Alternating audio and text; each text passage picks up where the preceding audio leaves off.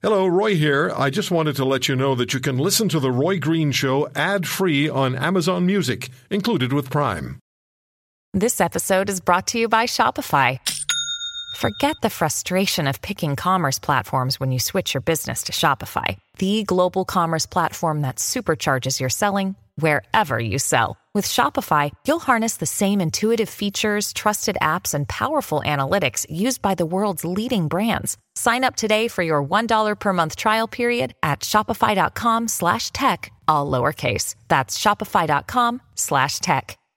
Hey, this is Brett from the Peak Daily Podcast. We're a business news podcast that gives you all the news you need to know from Canada and around the world in under 10 minutes every single day. It's fast, it's fun, and I promise you it'll make you smarter. And we just wanted to drop in to give you a sample of what you'll hear every day on our show. If you like what you hear, you can subscribe to the Peak Daily Podcast for free wherever you're listening to this podcast right now. Check it out, and we hope you enjoy it. I'm Brett Chang, and this is your Peak Daily for Wednesday, March 2nd, where we cover the biggest stories in Canadian and global business, finance, and tech, all in less than 7 minutes.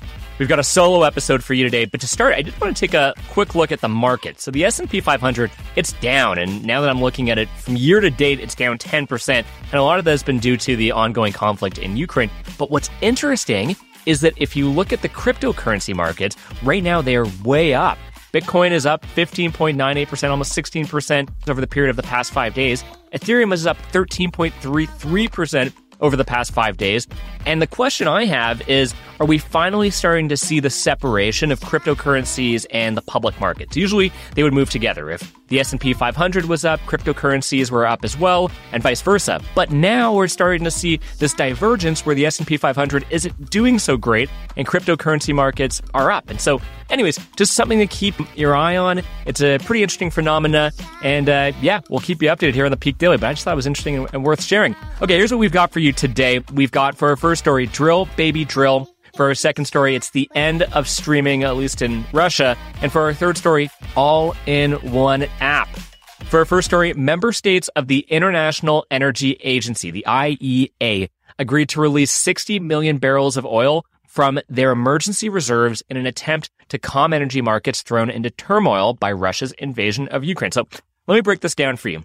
The IEA is made up of OECD countries, including Canada, and they decided yesterday to release the reserves. And that's enough to cover around 2% of global consumption for the next month. And this is all in response to volatile energy prices. Now, oil hit $105 per barrel yesterday on fears that Western sanctions against Russia would disrupt energy markets and reduce the supply of oil and gas, of which Russia supplies 17% and 13% respectively. That's a lot of oil and gas coming from Russia. Now, here's why it all matters. Western countries are trying to punish Russia without also causing energy prices to surge in their own countries. It's a delicate balance.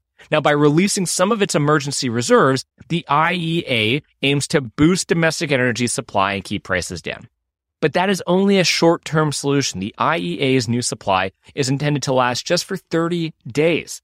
The past week has exposed how vulnerable the global economy is to disruptions in the supply of oil and gas from Russia, which has some countries looking for longer-term fixes. For example, Germany, which gets more than half of its gas from Russia, said it would accelerate the construction of solar and wind energy and consider rebooting its shuttered nuclear plants. They just shut those down this year, and they're already thinking about bringing them back as a way to hedge against Russia. And while this is great, even if governments act fast to create alternative power sources, kicking the reliance on Russian energy will take years. Meanwhile, energy experts, untouched by Western sanctions, offer Russia's economy a lifeline and limit the effectiveness of Western response.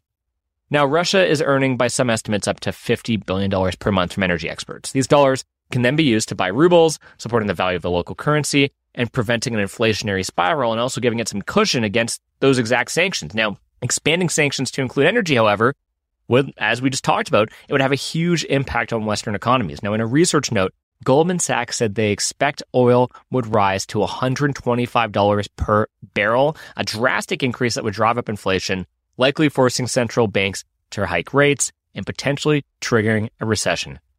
Folks, there's a lot going on here, and that brings us to the bottom line, which is there are no straightforward answers when it comes to conflict in a globalized economy. Everyone is so interconnected now that it's hard to sanction a country and then also protect your own domestic interests at the same time. So we're all trying to navigate this together.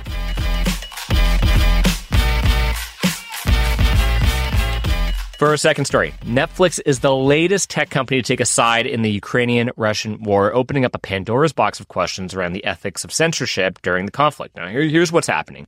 So the global streaming giant has taken a hard line against adding 20 Russian channels to its platform, and this is in defiance of new measures imposed by the country's media regulator.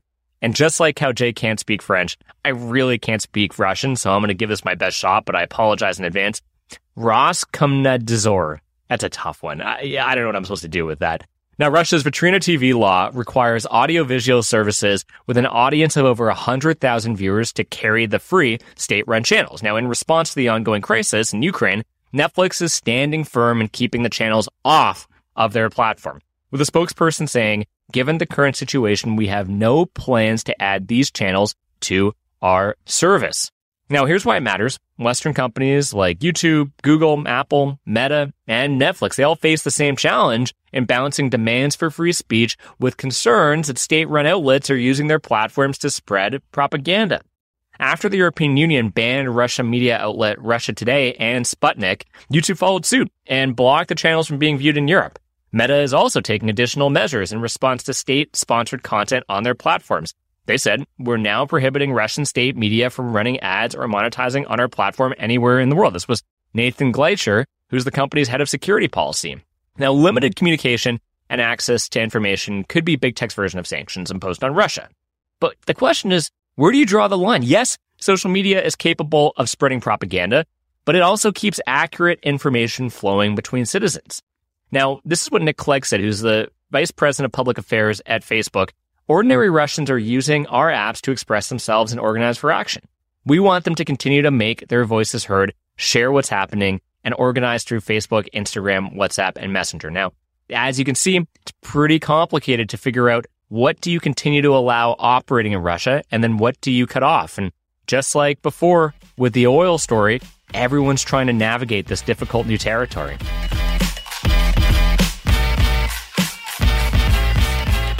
For our last story, and I recognize that these past few episodes have been heavy on Ukraine and Russia, but that's just the biggest story in the world now, so we're going to take it a step back and do something a bit lighter. Uber is introducing a new feature that will allow users to make reservations, buy tickets for events, and organize their transportation to and from all in one app. This would have been useful when I was supposed to go see Casey Musgraves in Toronto a few nights ago until she canceled the show at 5 p.m., 3 hours before it was supposed to begin. Anyways, this all sounds pretty convenient. I don't want to complain anymore. This all sounds pretty convenient, and here's how the new feature works. It's called Uber Explore, and it helps you curate your night out. The new features will show riders recommendations for trendy restaurants, clubs, cultural events, and concerts nearby. Uber integrated the Yelp app into the service to recommend restaurants and facilitate reservations. Riders can also read reviews and see photos of their future meals. Now, it also offers seamless purchasing for tickets to events, personalized recommendations, a Ride There Now function eliminating the need to enter your destination address, and a 15% discount on rides, but only up to $10. So don't get too excited. And let me tell you why this all matters. I know it seems trivial, but the introduction of Uber Explore poses the question, can one company take care of all of your needs? Furthermore, should it? This is what Amazon's trying to do. And now Uber's trying to do that, but just adding in the kind of real world, whereas Amazon does this for goods. Uber Explorer will use Uber and Uber Eats data to forecast individual preferences based on past transactions. And it knows a lot about you. Geographic location, food preferences, budget. Are you an Uber Pool person? Do you pay the extra $1.50 priority fee when you order takeout? I do neither of those. And here's a thought experiment. Let's say you take an Uber to your ex's house at 3 a.m. after a night at the bar. Now, do you want the app to anticipate that you'll want an A&W bacon egger in the morning, or how your ex takes their coffee?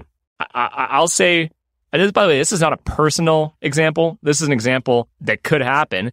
And I think in both cases, no, you don't want, you do not want Uber to know any of that. And so this is an Uber's first expansion outside of ride sharing. Uber Eats was launched in 2014 and has since become an enormous source of revenue for the company, increasing earnings every quarter and generating $8.3 billion of revenue in 2021. And while Uber has not confirmed that it will be taking a cut from any ticket sales made through Uber Wallet, this new feature could be an attempt to lure more users onto the app. And I need to repeat that is not a personal example that I just gave. It's just one that may have happened to someone I know. So we'll leave it there. Anyways, Peak Pals, Thanks for making us the most listened to and only daily Canadian business news podcast in the country. If you've got a second, why not follow this podcast on your app of choice and leave us a review? And if you want more Peak, make sure to subscribe to our daily newsletter at readthepeak.com. And as always, thanks to Dale Richardson and 306 Media Productions for putting this all together. Thank you, Dale. Jay, wherever you are, thank you to you too. And I hope you all have a great day.